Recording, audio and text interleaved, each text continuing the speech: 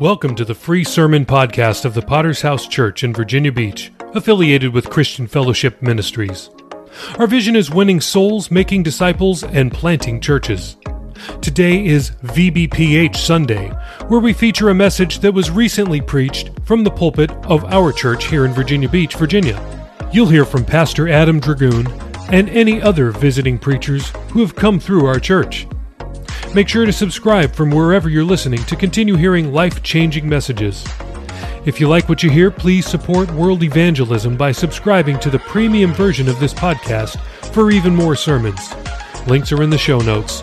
Enjoy today's sermon. Man, we thank you so much tonight. What a blessing it is to be saved, to be in our right minds, to not be on our way to hell.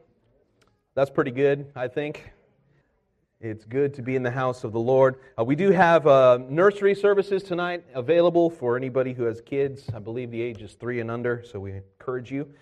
Take advantage of that. Hallelujah. Give these parents a break. Praise the Lord. Thank you for that. And our nursery workers, we appreciate you very, very much. Acts chapter 1, if you'll join me there tonight. Acts chapter 1. We have World Evangelism Day once a month. And we do this for a couple of reasons. Number one, because my wife and I were former missionaries. We lived in the nation of Bulgaria, Eastern Europe, for 4.5 years. That means that our hearts are on the mission field and that we know what it's like to be out there, and we know what it means for churches to be supporting the missionaries in prayer and in finances, and that is a desperately needed thing in our generation. But it's not just for the missionaries. The other reason that we have World Evangelism Sunday on the last Sunday of every month is to keep our hearts positioned in the right place.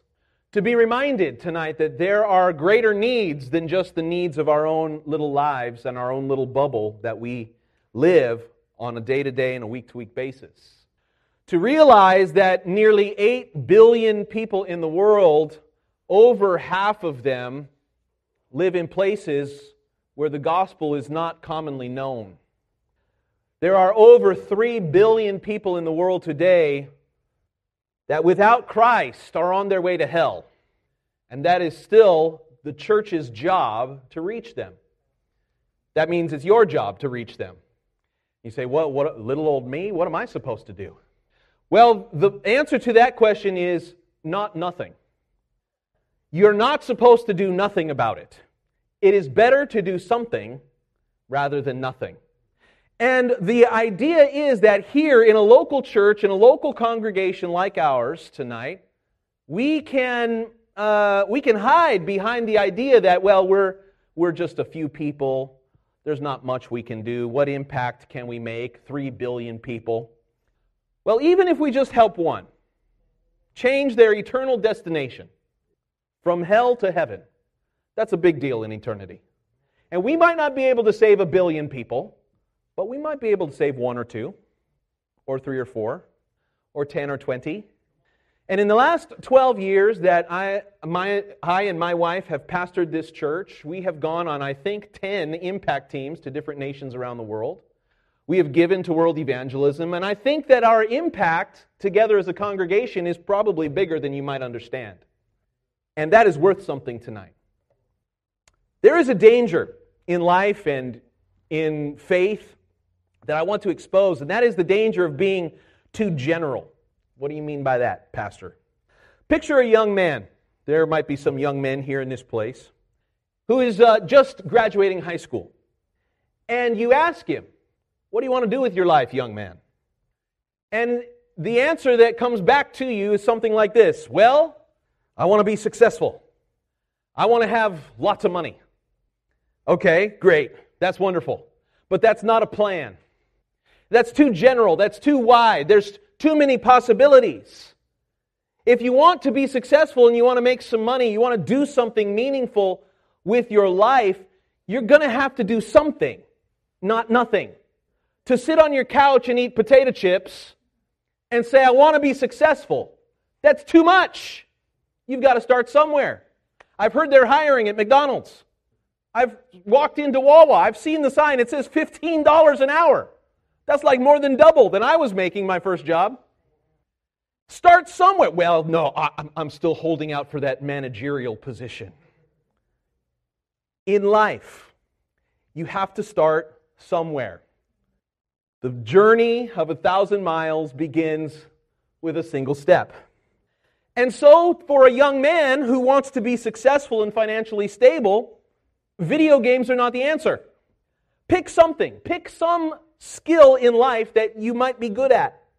Focus on that. Put some energy and attention on that. Become better than 90% of the people that you know.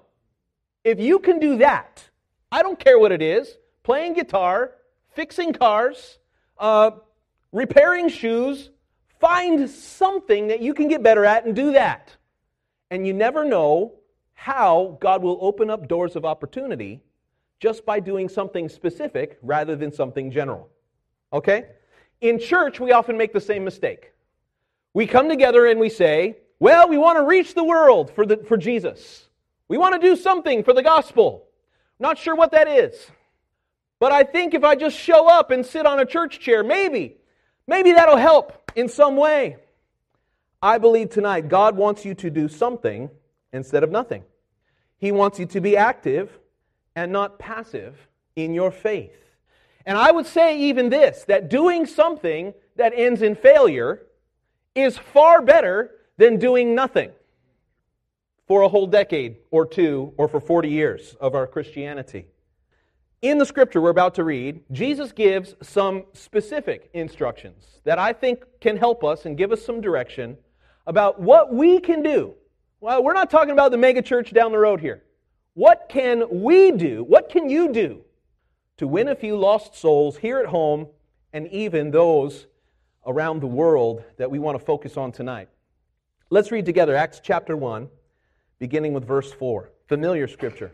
Being assembled together with them, he, Jesus, he commanded them not to depart from Jerusalem, but to wait for the promise of the Father, which, he said, you have heard from me. John truly baptized with water, but you shall be baptized with the Holy Spirit not many days from now. Therefore, when they had come together, they asked him, saying, Lord, will you at this time restore the kingdom to Israel? They're still stuck on this.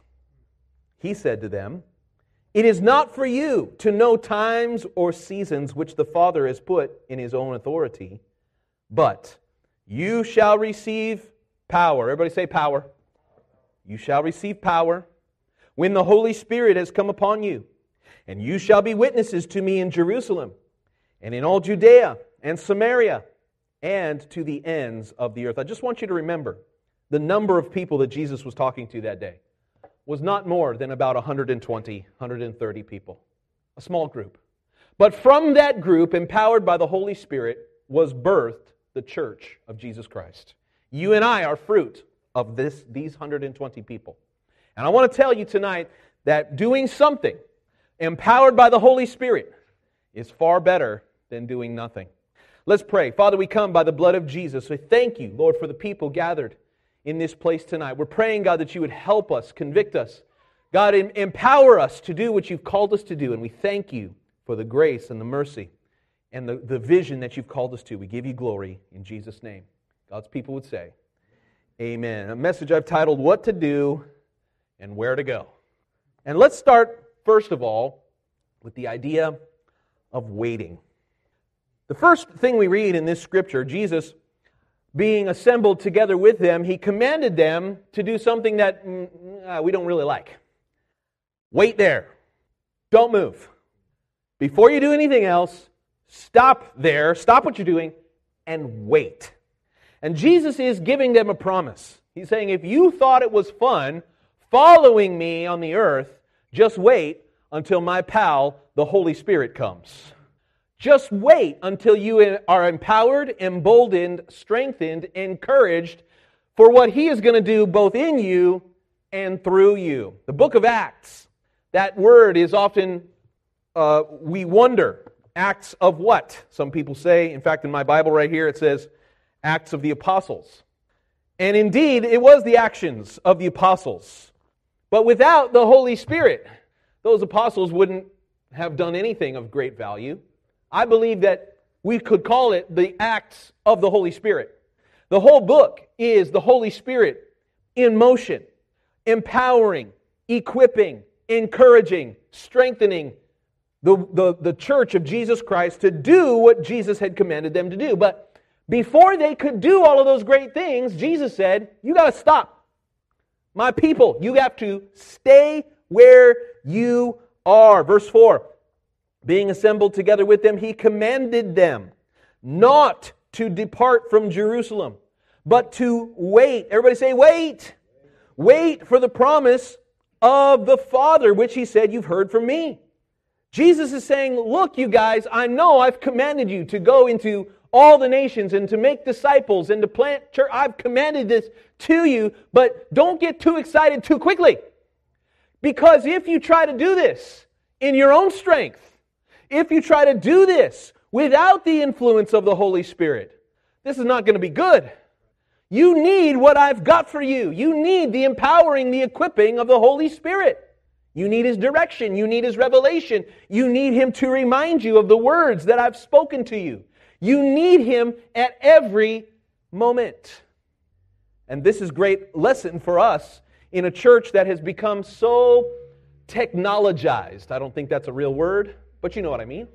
In a church that has become so dependent on social media, so dependent on programs and follow-up and Excel spreadsheets, and if we just get the right, text message and the right email at the right moment, and this is going to equal revival. No. There are businesses in the world who have perfected the follow-up technology, CRM tools of reaching out to customers exactly the right moment. Have you ever noticed on some websites, and you'd be scrolling on the website, and then your mouse moves up to the top of the screen where the little red X is? And in that perfect moment, it pops up a discount right in the middle of your screen. Like, they knew you were about to click off of the screen. They knew it, and so they have perfected keeping you there and giving you the right discount that'll put your credit card number in there. It's going to create the best possible opportunity to close the deal. And listen, we as a church, we make a mistake to think that we can do the same with the gospel. That if we have just the right slick marketing campaign, if we have the perfect website, if we get the right Google results, if we put the right Facebook page and the right post at the right time, that this is going to mean revival. And then we wonder why people aren't getting converted. Because often we are doing things in our own strength, not empowered by the Holy Spirit. Jesus said, before you do anything, you need power. Supernatural power. Not the power of your will, not the power of your intellect, not the power of your education. It's okay, I'm going to preach tonight. Not the power of anything that you can do. You need the power of the Holy Spirit. You can't do this by yourself. Can we be reminded tonight? We can't do this. This church thing is a miracle. It is an ongoing, everlasting miracle of God that He is empowering, He is equipping, and if He does the work, He gets the glory. There is power when they assemble together. Verse 4 said that they were assembled. Say assembled. We're not talking about the Avengers tonight. We're talking about power in the assembly. In other words, this didn't happen when they were laying on their beds at night. This didn't happen when they were off at their workplaces doing some business. It didn't happen while they were out traveling and taking care of the bills. No, it was when they were assembled. Being assembled, Jesus told them, stay here and wait, for I'm sending to you the Holy Spirit. We still need the baptism of the Holy Spirit. We still need His power. We still need His influence. We still need His encouragement and His strength. What does the Holy Spirit do when He comes to your life? Number one, He will enlighten. Jesus said to His disciples last supper, John 16:14, that He, the Holy Spirit, He will glorify me. For He will take of what is mine and declare it to you. He is going to enlighten their minds. How many ever felt confused? maybe even confused about the will of God for your life, confused about what your next step should be, let me tell you what you need. You need the Holy Spirit. The Holy Spirit is able to bring clarity and understanding and revelation empowered by the Word of God. And so the Holy Spirit uses the Word of God to enlighten your mind. I have had it happen to me so many times that I can't express to you how important it is to have a daily habit of Bible reading and prayer. It is through this daily habit the Holy Spirit will take a scripture that's one that you've read 50 times before, and all of a sudden it leaps off of the page and says, this is what you're supposed to do. How many had that happen to you? The Holy Spirit will enlighten your mind. Bring to remembrance things, sermons that you heard 20 years ago that were important. A word from God, a word from an evangelist that was key and will bring direction to your life. The Holy Spirit is the one who enlightens. Secondly, the Holy Spirit encourages them. Encourages them. What does that mean? It means to put courage into them. Remember who this group was. These were the followers of Jesus. And it was only a few weeks before this that Jesus was going to the cross. And the Bible said that all of His disciples had fled from Him. Why? Because they lacked courage. The only ones who remained with Him to the end was His mama, Mary Magdalene, and John, His best disciple, the closest one to Him. All the rest had fled and run away from Jesus, including Peter the big mouth, who said, I'll never forsake you, Jesus. And less than 24 hours later, he's denying 3 times. Spoke about that this morning. And so, because they lacked courage in that moment, this is the group that He's now speaking to. And He says, I need you to have courage, to be bold, to be able to speak with conviction. You need courage. The Holy Spirit brings courage. He also equips. Listen, this is something that has brought me great comfort over the years. That God will never call you to do something without also equipping you to do that thing. Some of you know in the back of your mind, God has already spoken to you about what you need to do and where you need to do it. But you lack the courage to do so.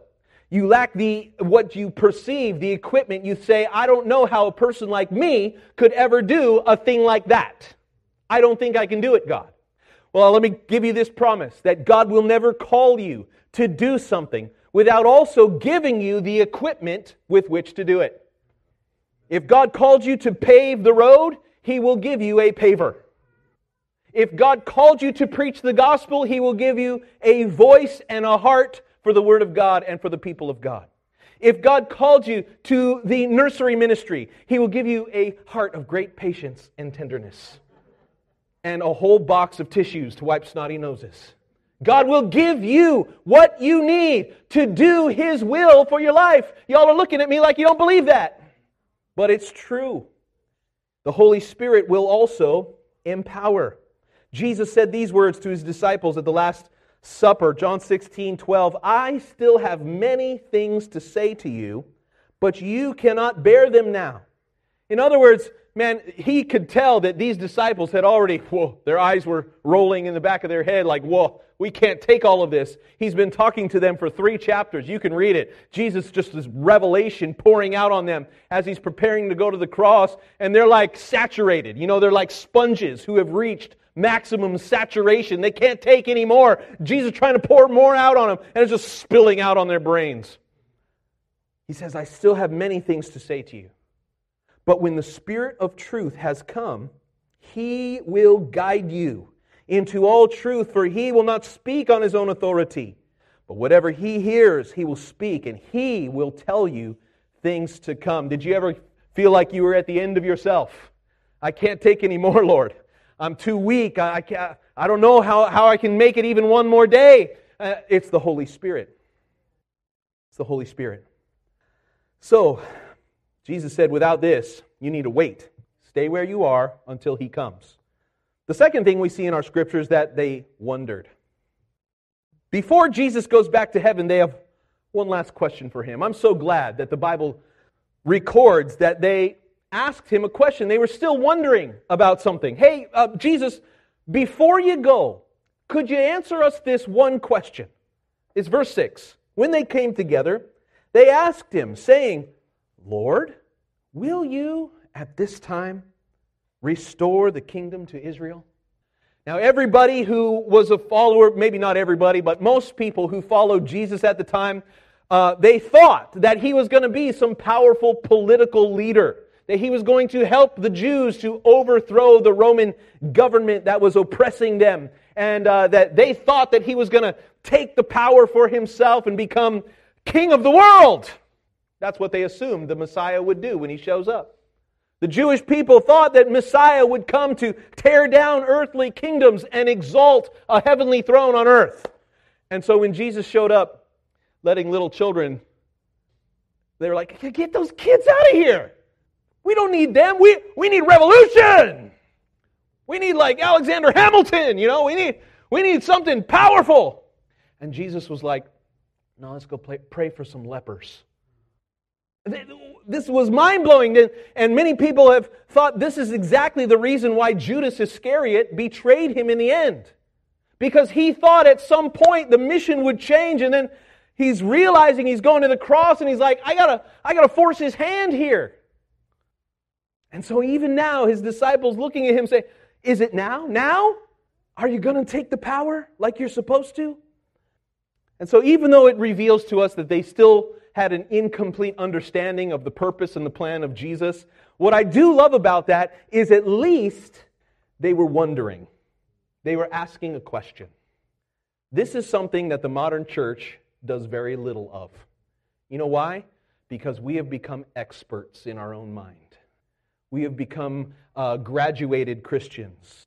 We are now philosophers of religiosity. We've heard 1,000 sermons, and so I already know the answer, what's coming next. When's the last time you truly had a question and you were open to an answer from the Lord? And when they had a question like this, Lord, will you at this time restore the kingdom to Israel? Here's what I love. Jesus does not answer their question, but he blows their mind instead. First of all, he exceeds all of their expectations. They were wondering about an earthly kingdom. He began to tell them about a heavenly kingdom. Thanks again for listening to the free version of the VBPH Sermon Podcast, where we post sermons on Mondays, Wednesdays, Fridays, and Sundays. We also have a premium version of this podcast, which posts sermons and interviews every single day of the week. So why would you want to subscribe?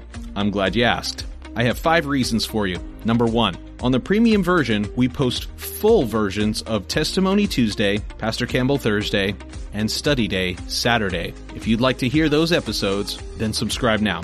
Reason number 2, uninterrupted listening. We remove all ads and all extraneous content from our premium feed. Reason number 3, premium episodes always release 6 hours earlier than the free version. If you're an early bird, it's a great reason to subscribe.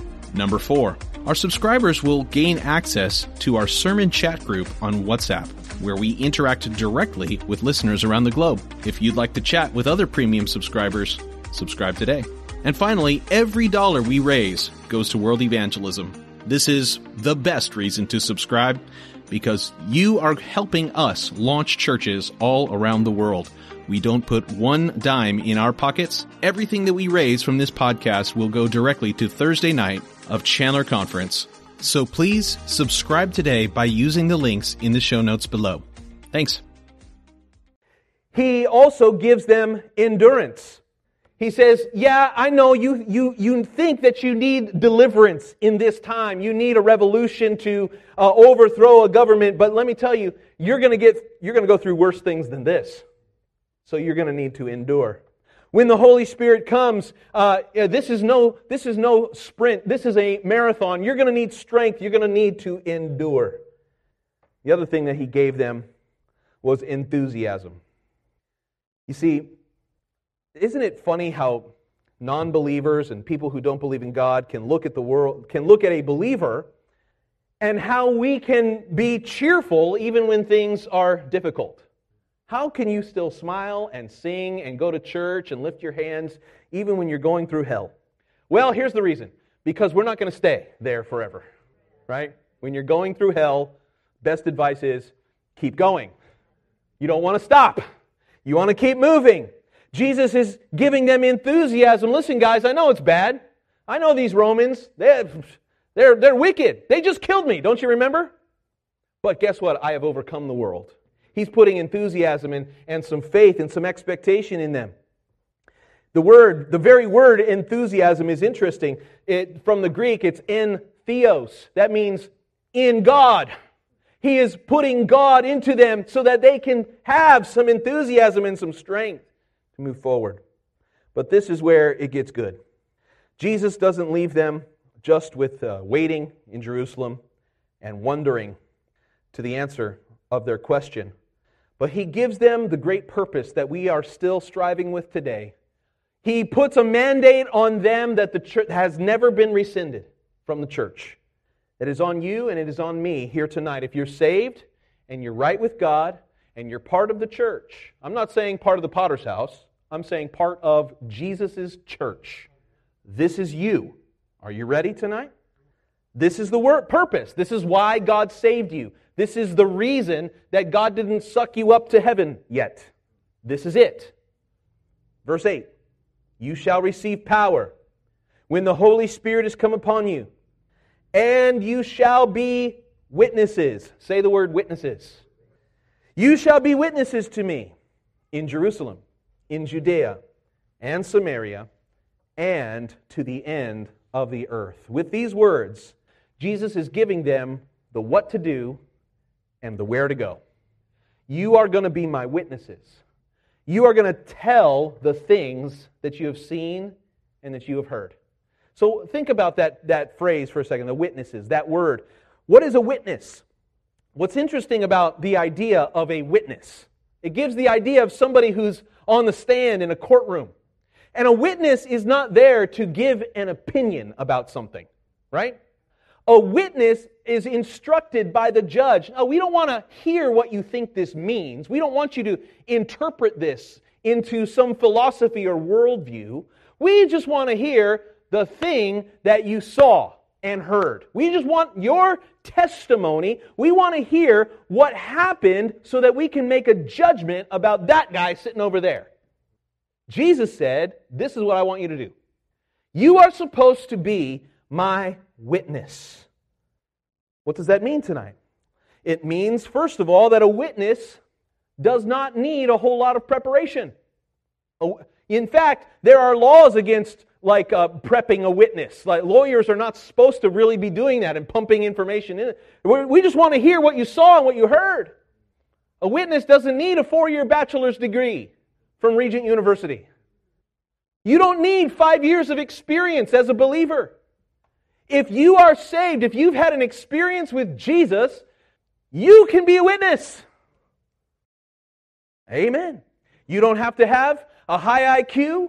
You don't have to read a book about evangelism. If the Lord has done something, if He has done, we sang it tonight, God, you've done great things in my life. What are those great things? That's all you need. And that's all He requires. To be a witness. To tell the story. This is what our podcast is all about. What I love to do is to give pastors the platform that they don't often have. In a sermon, I might be able to give you a 5-minute version of my testimony, how God saved my life. But on that podcast, I was able to give like the 2-hour version of all the miracles. We were able to chase down every bunny trail about all of the miracles that God did. And I love doing that. What about you tonight? Are you a witness? Are you able to communicate what God did in your life? I already know the answer. The answer is yes, you can. The real question is, are you willing to do that? Or are you too embarrassed, feel unprepared, ill-equipped? We're going to pray tonight that God would give us another Pentecost so that we can be empowered and equipped to be the witnesses that we're supposed to be. So that's the what. Then He gives us the where. This mission, Jesus says, He specifies, you shall be witnesses to me. That's the message, by the way. The message is not you. The message is not what our church is doing this week. The message is not our program or our Bible study. The message is Jesus. You shall be witnesses to me. And the where is 4 categories here. The first one is Jerusalem. Well, what is that? That's the place where they already are. They're standing in Jerusalem as He says this. So we want you to be a witness where you already are. Secondly, He says, in all Judea. Judea is kind of the province, the area. We could say if Virginia Beach is the city, then Virginia is the wider area. So you're supposed to be witnesses to me where you are, but also the places that you're familiar with, the area around you, Judea. He says then, Samaria. Ooh, Samaria. Ugh. Yeah, I heard about that place.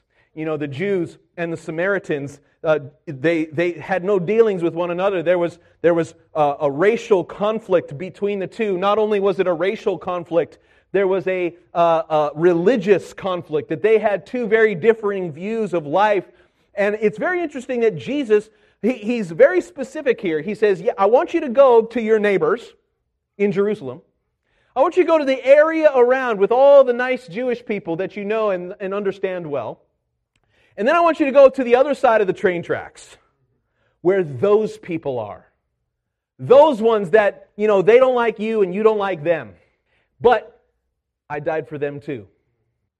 In fact, the first great revival recorded in the gospel accounts happened in Samaria, when Jesus met the woman at the well. Before He had revealed Himself as the Messiah to the Jewish people, like just as He's setting up His platform for preaching, just as He is getting familiar with His disciples, they find Him preaching, of all people, to a Samaritan woman. And not a good one, like a yucky one. Like one who had been with a bunch of other men, and the guy that she was with is not her own. And Jesus was speaking to her, and she was believing in Him. And the Bible said that she went back to her city and started preaching about Jesus, the Messiah, the one who told me everything I've ever done. The first great revival, the first great awakening happens in the place where the Jews were like, oh, really? Yuck. Not those people. I'm reminded of Jonah. Jonah, the unwilling prophet. God says, I want you to go and preach my message of repentance. Sure, God, I'll go anywhere you want me to go. I'll do anything. I'll go anywhere. Oh, really? Why don't you go to Nineveh? Oh, yuck. Nineveh? It had only been one generation since the Ninevites had destroyed the Jews in battle. Like they were their mortal enemy. And God said, yes, Jonah, I want you to go there to those people. The ones that had killed some members of your family and friends and loved ones. Those people. Those yucky ones. Jonah said, Nineveh's this way. I'm going that way.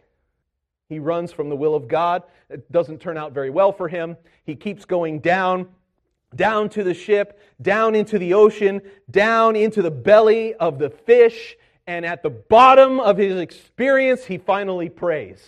Like you wish that the prophet would have prayed before this moment. There at the bottom, he's praying, God, I've been so stupid.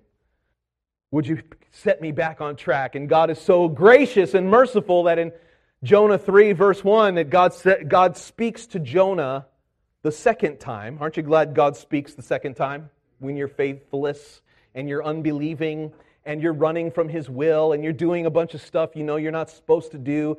And so good that God speaks to us a second time. And so the fish then, vomits him up on the beach. And because he's been in the fish for 3 days, and Jesus actually refers to that just like Jonah was in the fish 3 days, so I will be in the belly of the earth for 3 days, and I'll come out from that experience too.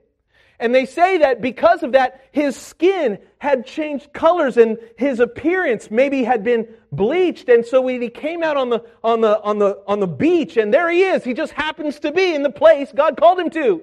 The fish had taken him to Nineveh. How cool is that? And the fish, he spits him up on the beach, and there he is. He's like an angel. his skin bleached white.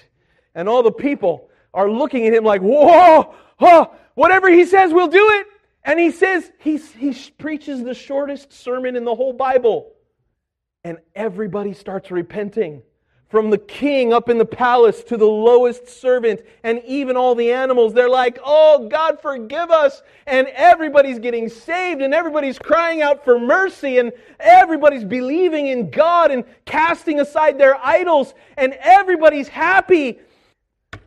Except for Jonah. He's like, Lord, I knew you would do this. This is why I didn't want to come here.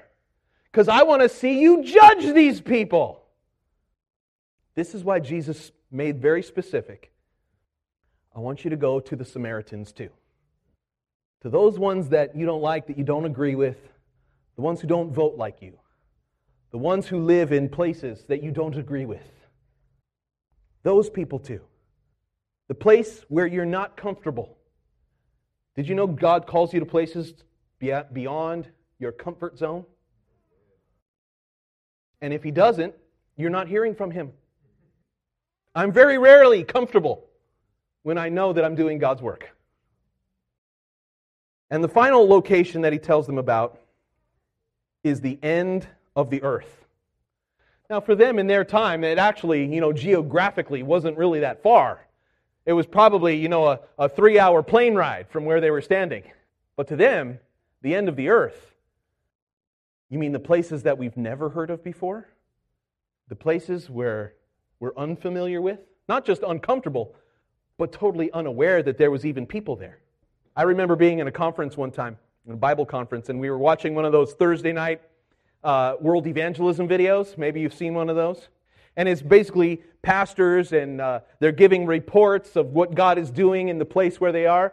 And I remember watching one of those, and it was this pastor that was giving a report from the island where he had a church. And the name of the island was this, Chuuk.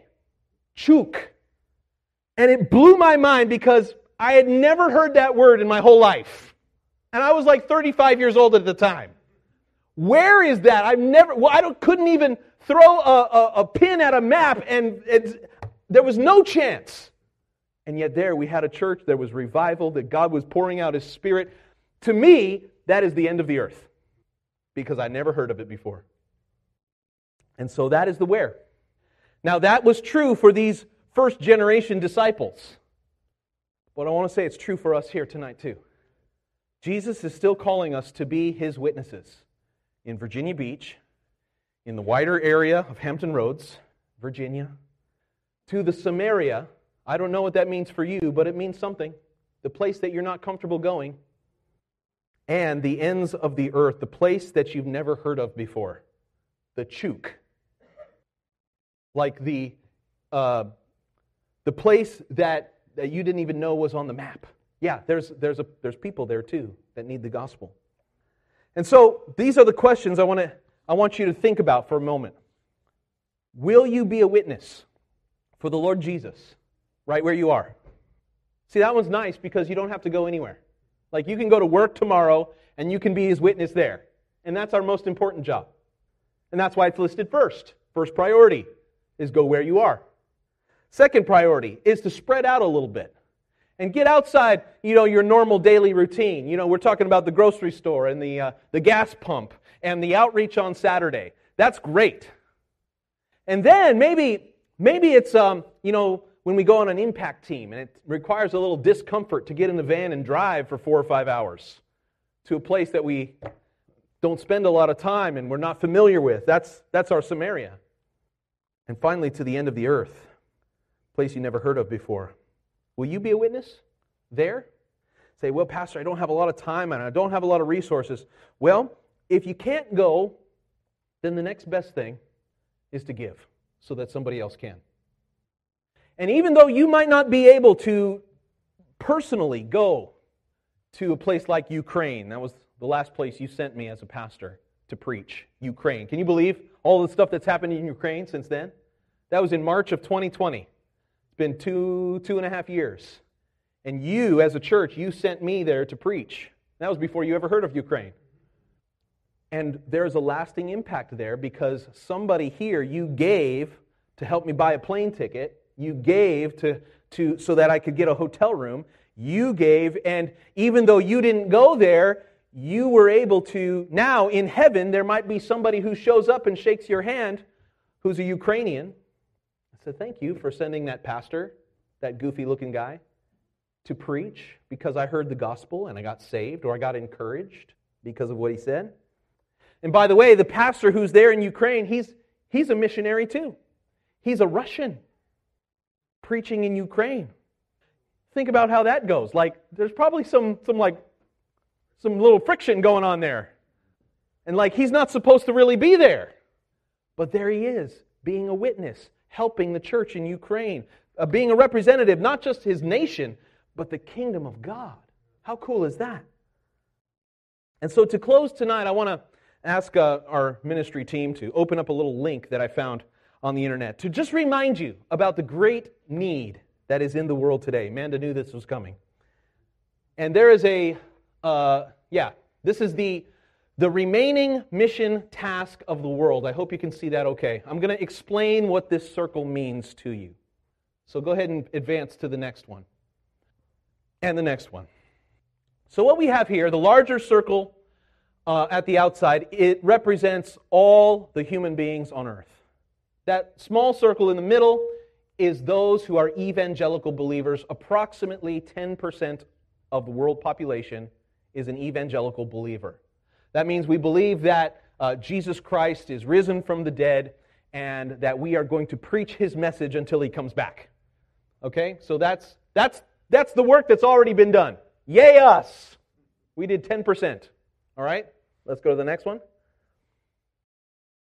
So that wider circle now represents other Christians. So these would be, for example, Orthodox Christians, Roman Catholic Christians. These are those who still claim Christianity, but maybe more on the nominal or traditional side.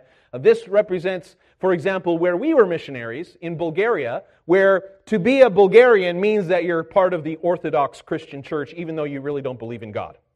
So those people still need missionaries as well. But they would call themselves Christians at least, and at least they know the story of the gospel. They know who Jesus is. That is about 33% of the current world population, 1/3. Okay, next. Okay, now this is splitting that third into geographic locations. And so you have up here in Latin America, you have a whole lot of Christians that live there. North America and the Pacific, still a bunch of Christians there. Europe, you can see, is mostly non-evangelical Christians, but still naming the name of Christ. You have non-Muslim Africa, a whole lot of Christians in Africa. And then you have on the right side, you have a bunch of places that are not Christian. These are the unreached people groups. Most of them are in India, in Muslim nations, other Asian nations, and in China. All right, next slide. Now these green ones represent non-believers who have at least some Christians in their people group around them. And so that's why we have a lot of them in China, because even though there's only a few Christians in China, everybody in China knows a Christian. They know somebody. The underground church is thriving there. And so even though China is mostly still an unreached people group, that there are at least, most people there will have access to somebody who is a true believer. Does that make sense? So that's what the green represents. I want you to notice for a second India. You wonder why Pastor Campbell is preaching sermons calling missionaries to go to India. That's why. Because of 1 billion people in India, there's such a tiny, tiny fraction of not only people who believe in Jesus, but of those who know somebody who believes in Jesus. It's a tiny, tiny fraction. And of course, Muslim majority countries is next. All right, next slide. Now this blue represents then, therefore, culturally distant non-believers. These are the non-believers who need missionaries because they have few people in their own group who believe in Jesus.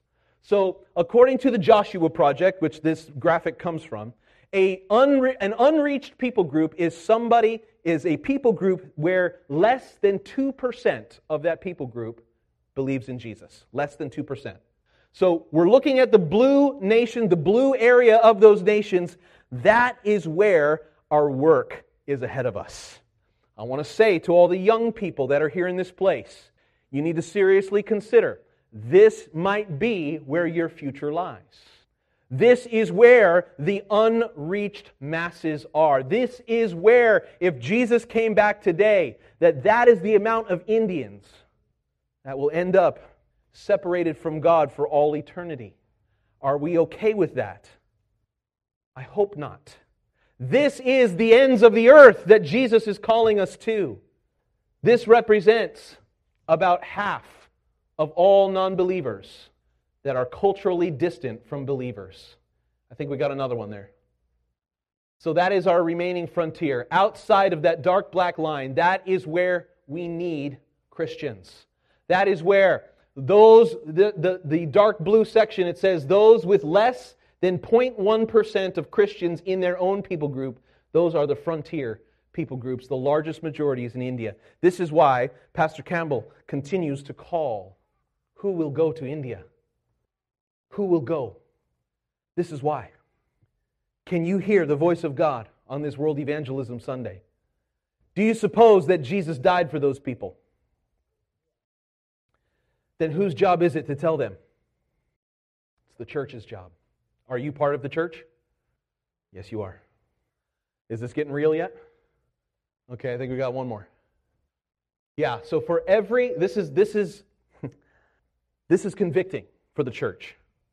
For every 30 missionaries that the church world sends out, only one is going to the blue areas where missionaries are needed. In other words, yes, the church is sending missionaries. Thankfully, the United States, probably the only reason we still exist, the reason God blesses us is because we still send more missionaries per capita than any other nation. That is a miracle. But when we send missionaries, where are they going? They're sending them to nations and people groups who already have exposure to the gospel. Now, that's not an evil thing. It's still a good thing to send a missionary to Lima, Peru, for example. Pastor Paul and Deanna Alvarez, we need missionaries there. We need people to get on fire for God there too. But what about those who still remain? What about those who don't have anybody that they know, or anybody who the people they know, that nobody that they know knows Jesus? Jesus died for them. He cares about them. He sees them, even though you don't see them. That's the end of the earth. We got one more there? Yeah. I close with this thought. We might not be able to do much. You might not be able to do much. But I believe God has called you to do something. If you're saved and your heart beats for the kingdom of God, this is the heartbeat of God. And I have been witness that when God finds somebody whose heart is open for the needs of the nations, He is able to bless. He is able to provide for you in supernatural ways. And so let's bow our heads for just a moment. This is what to do, and this is where to go. I'm so grateful for the opportunity, and I thank you for your attention tonight as we bring this service to a close. Thank you so much for listening to the sermon podcast of the Virginia Beach Potter's House Church. Were you blessed by today's message? Let us know. Please leave us a rating on Apple Podcast or on Podchaser. We'll be back next time with another life-changing word from heaven. God bless.